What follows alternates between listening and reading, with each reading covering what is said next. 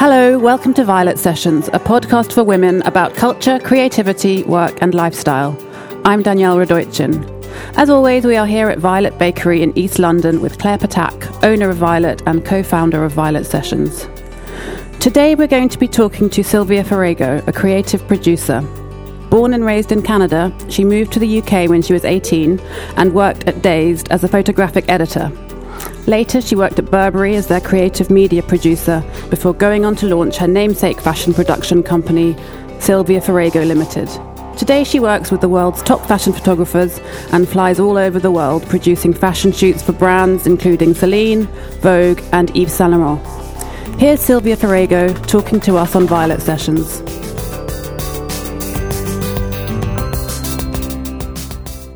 Hello. Hi, Sylvia. Hi. Welcome to Violet Sessions. Thank you. Hi, Claire. Hi, Danielle. Hi, Sylvia. It's good to have you here finally. Yeah, thanks for having me. You guys know each other quite well. Quite well. Yeah.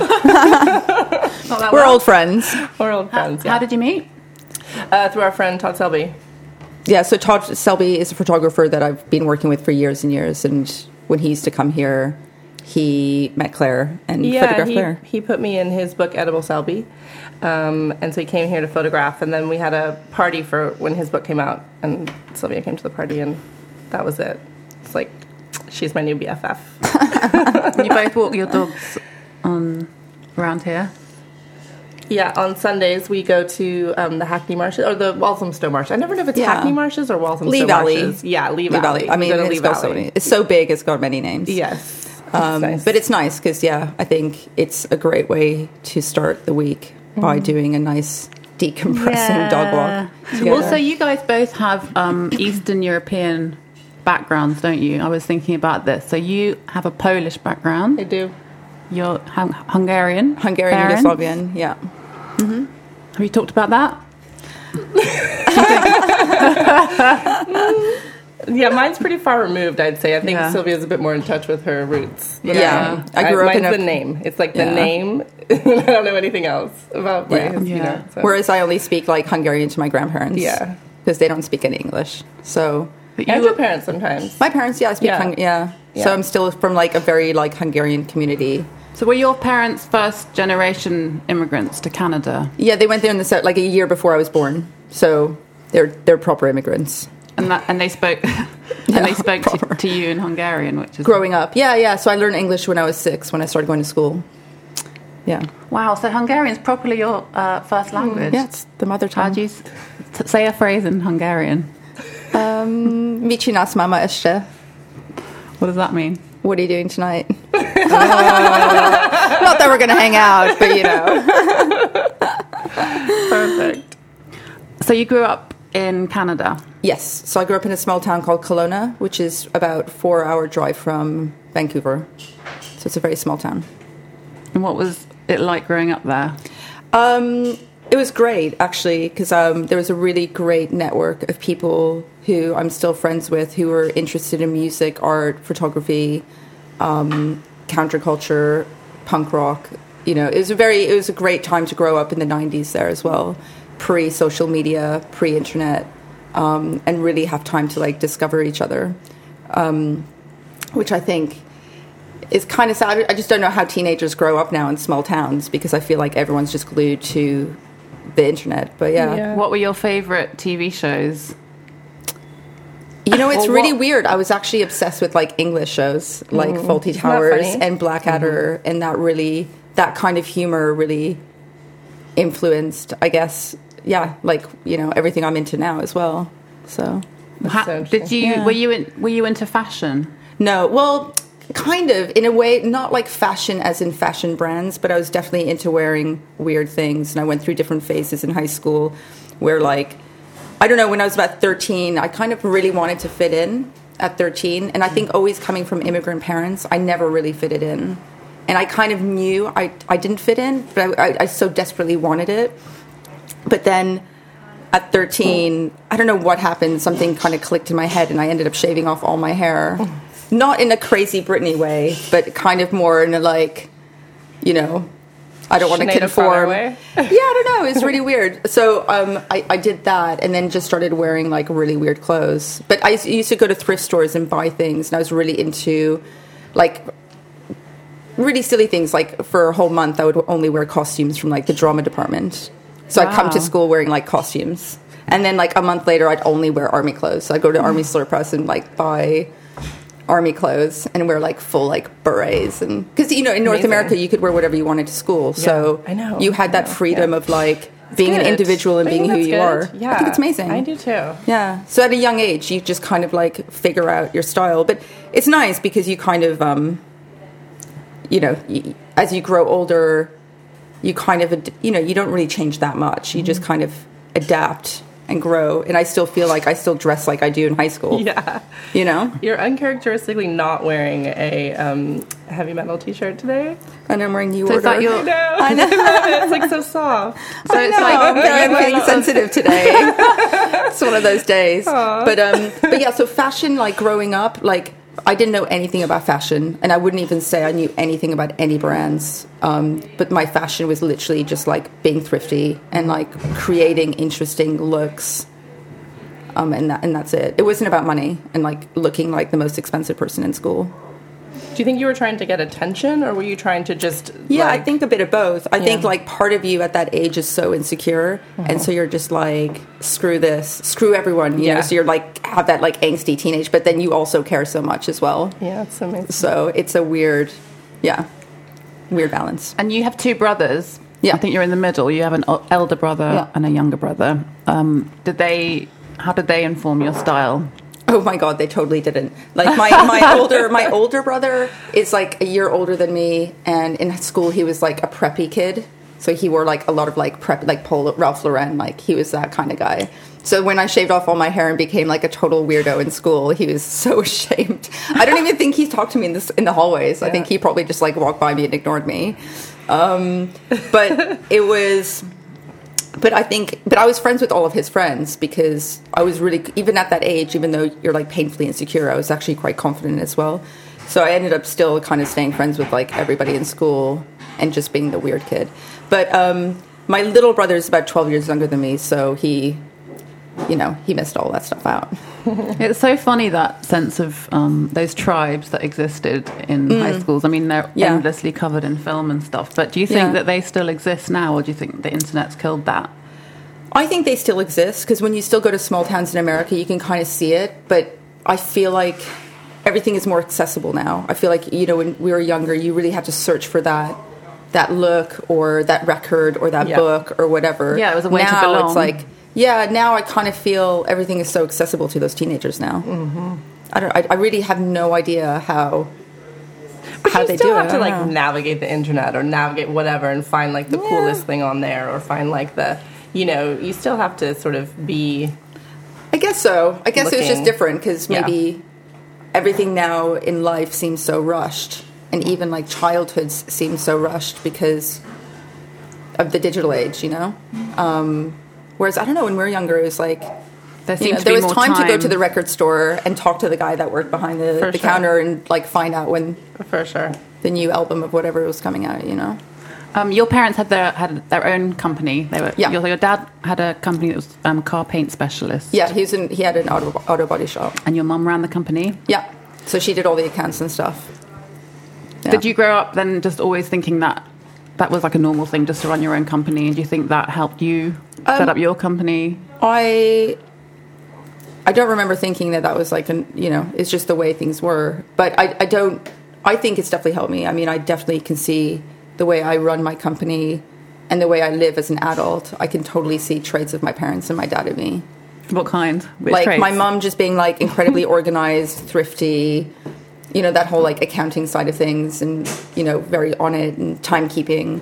And my dad is quite like generous and nice, and not that my mom isn't, but my dad has like that kind of very he's very what's the word, social, so he kind of you can put him in any situation. Like even when he comes to London, he goes out for a walk in Dalston and ends up in like the Turkish shop and makes friends with all the guys in there and then brings them all over to my house. I guess you have to be quite sociable with your job as well, right? Because you're always being thrust into situations on a shoot or whatever where you meet people that you don't know. You don't see the same people every day. Yeah, you don't. And also, you know, you have to learn how to adapt to different situations and different people and different personalities. And, you know, like a photographer will have a totally different attitude and mindset than a stylist. And it's learning how to juggle those personalities and dealing with people. It's a lot of people managing. So you came to the UK from Canada when you were 18. Yeah. So that was in the mid-90s, right? Yeah. What was it like in London then? It must have been amazing. The Spice Girls were huge. Yay. So Britpop? Yeah, Britpop.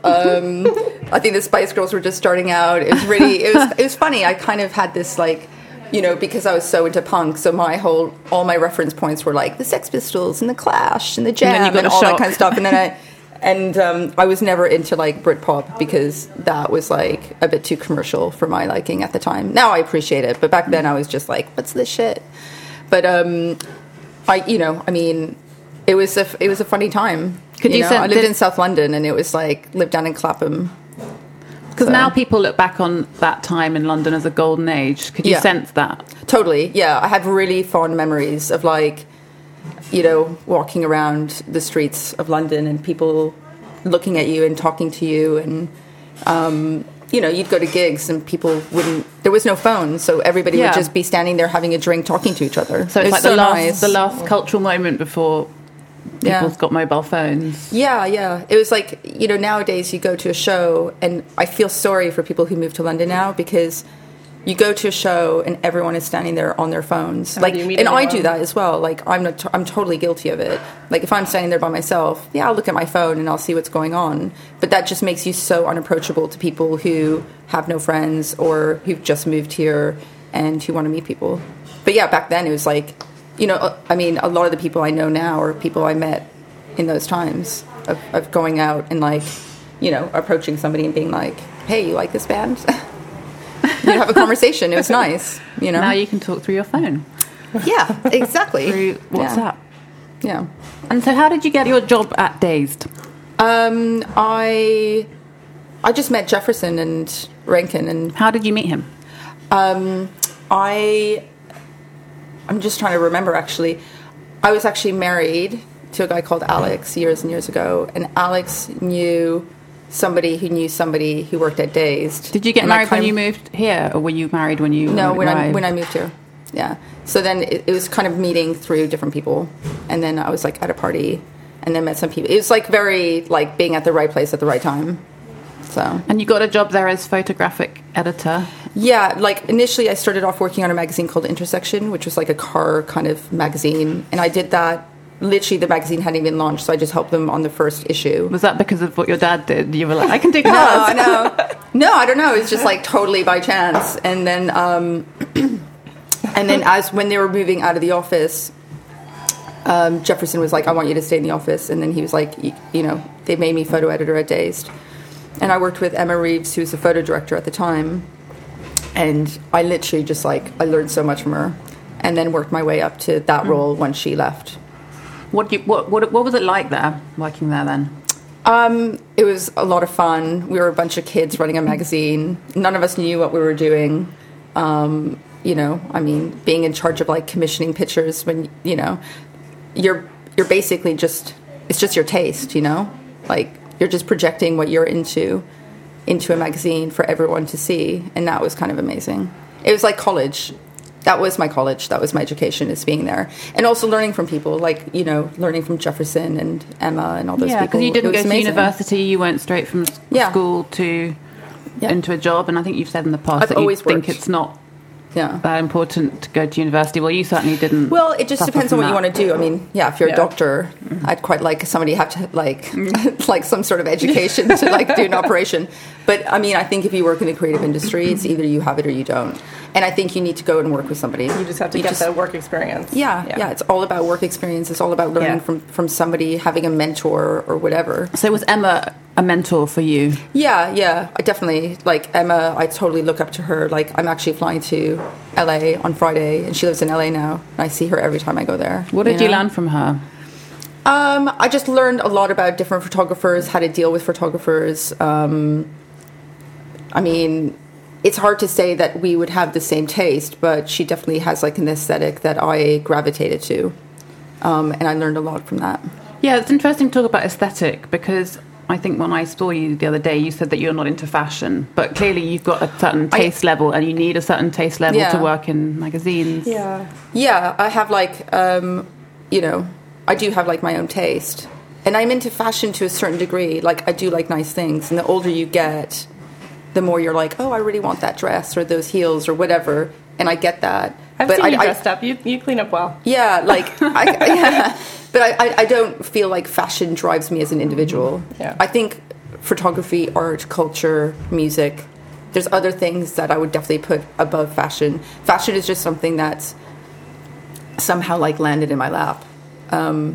Welcomely, I'm totally happy about that. But, I wouldn't say like I'm a fashion obsessive person. I don't care.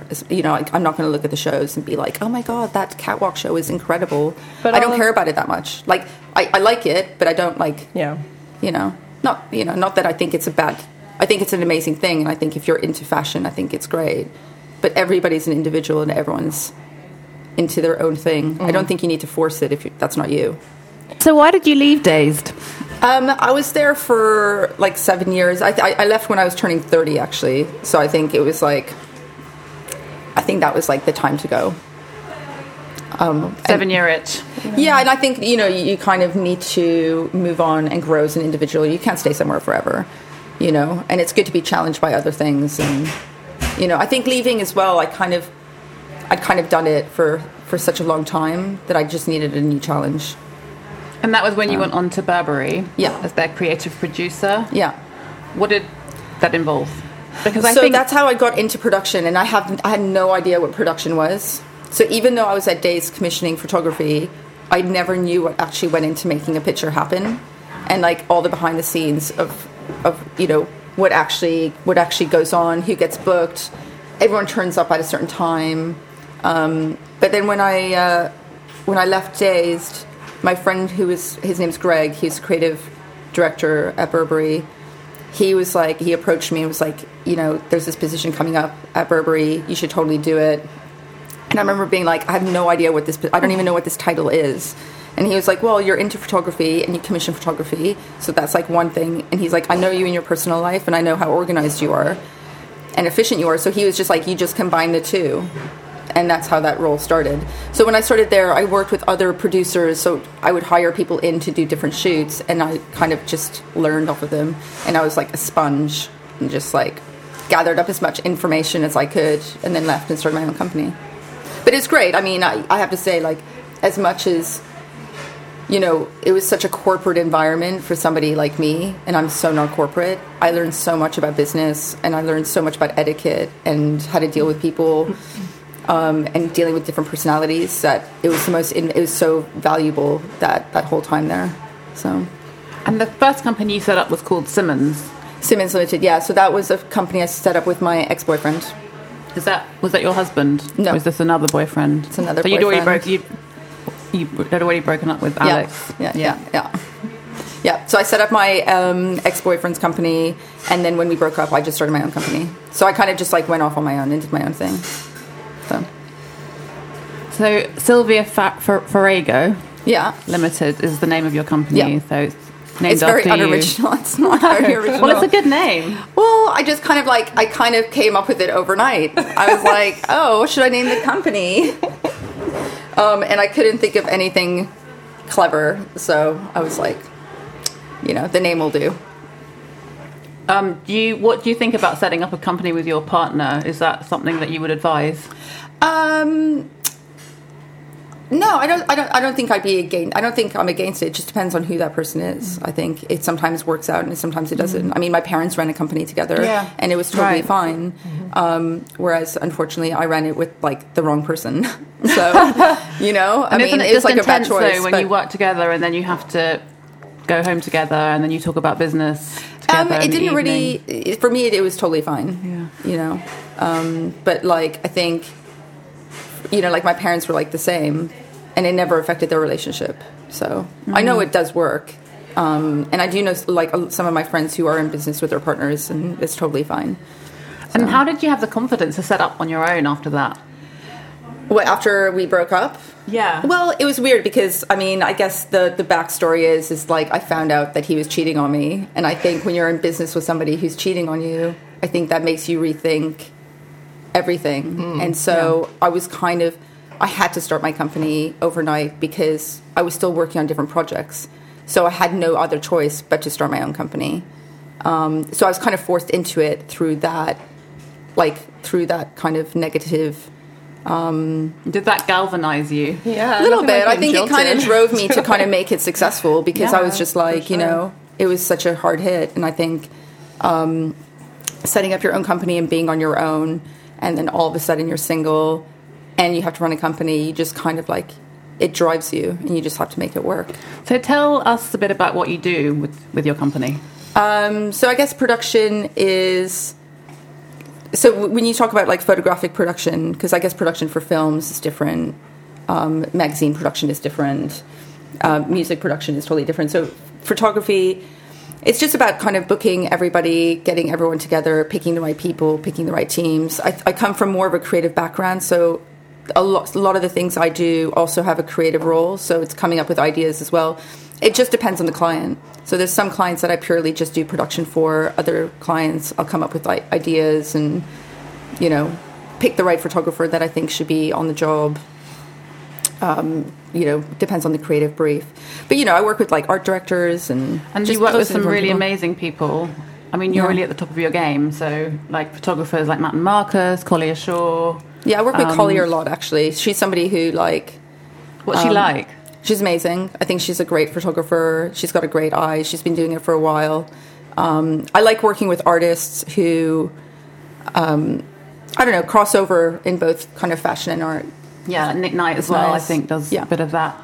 And then obviously you have a really nice CV that covers really the more commercial brands like Smythson and Topshop, but then you also do those sort of cool magazines like Love. Yeah. So again, it just depends. Like, it's nice because we get pulled in on jobs through either photographers or the clients. So, for example, like we work with Marnie every season, and every season they pick a different photographer to do the shoot, and it's always a different artist, and it's really beautiful and nice and very considered.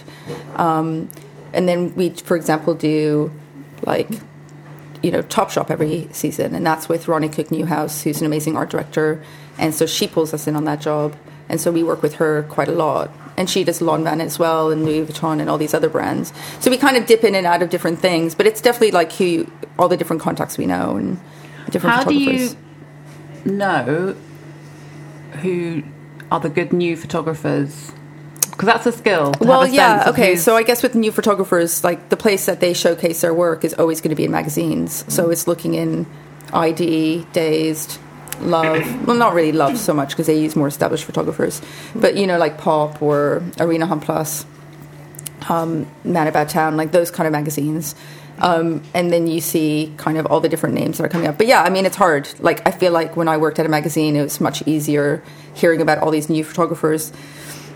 You know, and a lot of photographers email me and they reach out and I guess you've got a pretty strong network of friends who work in the industry as well. Yeah. I know you're friends with Fran Burns, who's a really high-profile fashion stylist, and Karen Langley, who is the designer of Ivy Park, Beyonce's sports fashion label. Yeah. Do you guys lean on each other for that kind of thing and talk about who the up-and-coming artists are? Yeah. No, definitely. I mean, I think it's a real good support network that everybody in, like a friendship group, has within the industry. So it's nice. It's similar to chefing. Yeah. For sure. Yeah. Like I think of my time at Chez Panisse, and the way you describe your time at Dazed is so similar, and that you still have all those connections with all those people, and that they've all kind of gone off and done their own thing, and it's like sort of 6 degrees of Chez Panisse and 6 degrees of Dazed. It feels like everyone's like connected somehow. It's funny because even like the Dazed lot, like we always talk about doing reunions and this and that, and like a lot of the old, you know, all the people that we worked with, we're still friends with. I mean, Nikki Bitter is like, she was editor-in-chief when I worked there, and we're really, really close. Karen Langley was the fashion director there. we're still very, very close. Shout out to Karen. Yeah, shout out to Karen. But yeah, so there's a lot of, I still see Jefferson and like all that, Robbie Spencer, Emma Wyman. There's a lot of people that we kind of like all grew up there that we're still friends. Ben Toms, who's a great photographer who I work with, also used to be my assistant when I was at Dazed. So we all stay in touch. We all work together still. It's nice. It's like a real family. And what's the setup with your office? Do you hire a team? Yeah. I know you work from home, but your office is at home? No, only now because I'm actually in the middle of refurbishing my office. So my office is just down the road from my house. But at the moment, I have about 3 full-time people, and another person's coming in mid-April. But yeah, no, it's good. It's like, you're only as good as the people you hire. So how do you hire people? What are you looking for? People who are organized and people who kind of have their own thing going on. I kind of think I don't really want to hire some like boring individual. It's nice that somebody comes in and they're unique and they have their own style and they're into their own thing. I mean, I've seen like people in companies and they seem to hire everyone that looks like them and is into them. It's just weird. I don't know. I kind of like, I'm into hiring individuals. And you travel quite a lot. Yeah. I mean, a lot, actually, yeah. Work. Yeah. A lot. Give us an idea of what a typical, if there is such a thing as a typical week for you, but how much do you travel in the space of a week? Well, I maybe I would extend that out to like a month. But yeah, it's kind of, I mean, this month I was in Wales a couple times doing a shoot out there, which I know sounds like... Who was that for? That was for the New York Times. So that was like kind of back and forth. But, it's still like a good old journey. It's like going to Paris and back a few times. I was also in Paris. I fly to LA on Friday. I think I was in New York. I'm trying to remember. And what was in do New you York a couple weeks ago. What do you actually do on the shoot? Just literally run the show. Are you there with are you there with a headset and a clipboard? No, I mean, I could be, but I hate that look. It's like, it's so gross. But no, I mean, like for example, the shoot we did for the New York Times in Wales. Yeah, like I had to have like a walkie-talkie because we were shooting in such a vast area.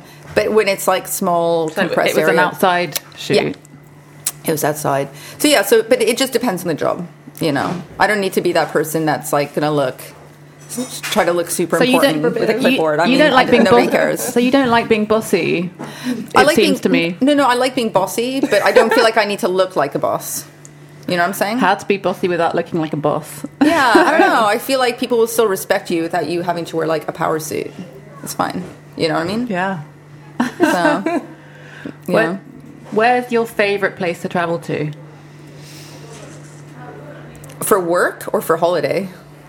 Either. I don't know. I would probably say for holiday, definitely going back to Canada and going home because that's like total relaxation. I get to see my family. It's really lovely. And for work, I mean, I love shooting in LA because everything there is so easy and like everything is just catered for that industry. I mean, Do you have time to shop? When you're in LA, are there fun places that you always like to try and go to when you're there? There's a few like vintage T-shirt places that I go to. Which ones? God, I can't even remember the names of them, but they're on like Melrose Avenue. But they're really good. But there's a few different shops and stuff. How many vintage T-shirts do you own? I don't know, like a few hundred. Yeah. I would quite like to see that. Yeah, it's good. There's a lot of them. But Perfectly folded. Exactly. I mean, that's the thing. It's like it's so hard when people are like, are you into fashion? And it's like, well, I guess that is a type of fashion. It's just not like, Gucci and Prada. But do you think that you get your own style just develops with time as well? Mine has definitely evolved I think it's evolved from when I was younger. So I still feel like I dress like a grown-up teenager. But I'm an adult and I've come to terms with that. And I also wanted to ask you, because of all the travel you do, so how do you deal with jet lag? Work. Work makes you get over it. Just keep going. Yeah. Like, I think jet lag is worse for me when I'm on holiday because I don't have to get up. Mm-hmm. Whereas if I go to LA, for example, like I have to get up and work, or I have to go to sleep because I have to wake up in the morning. And when I come back to London, it's the same thing. Like I'm flying straight back from LA and going straight into a job, you know? So that makes you wake up, and it makes you just not have jet lag. So it's actually, that's probably the best medicine for it. And how do you see your company evolving? I mean, you know, I think we're going to coast. I don't really want to grow any bigger than what we are, because then your overheads become really high. Yeah. You start like, it doesn't become fun anymore. And I think the good thing about what we do now is, you know, we work with great clients, we work with great photographers, and like, I can't imagine it going beyond that. How much more can we do? How much more physically can like a bunch of people do? But you'll have multiple shoots on at the same time. Yeah. Like next week we have 5 shoots. Yeah. Like one in like, and then they're all like in LA, London, and Paris. So they're and you all go like, to all of those? No, I can't, because you can't physically be in 5 places. Well, maybe you can, but so you know, it kind of, we just have to spread it out. And my team are really great, and they go on set when I'm not there. So, and it's fine. You know. Do you think you'll ever do anything else? Yeah, probably. I think this is great. Like, I love what I do now. But, you know, maybe in 5 years I won't love it. And I think that's totally fine. I think it's good to be able to do other things. And you know, you only live once. So why limit yourself to doing one job forever? That's so boring. Yeah, exactly. Okay, well, thanks so much for coming and talking to us on Violet Sessions. Oh my God, you're welcome. That was Sylvia Farago talking to Danielle Radojcin and me, Claire Ptak, at my bakery in East London. Please subscribe to Violet Sessions, leave comments, and follow us. We are on Instagram as @VioletSessions. The show is a co-production of In Talks With and Wargi Productions. Thanks for listening.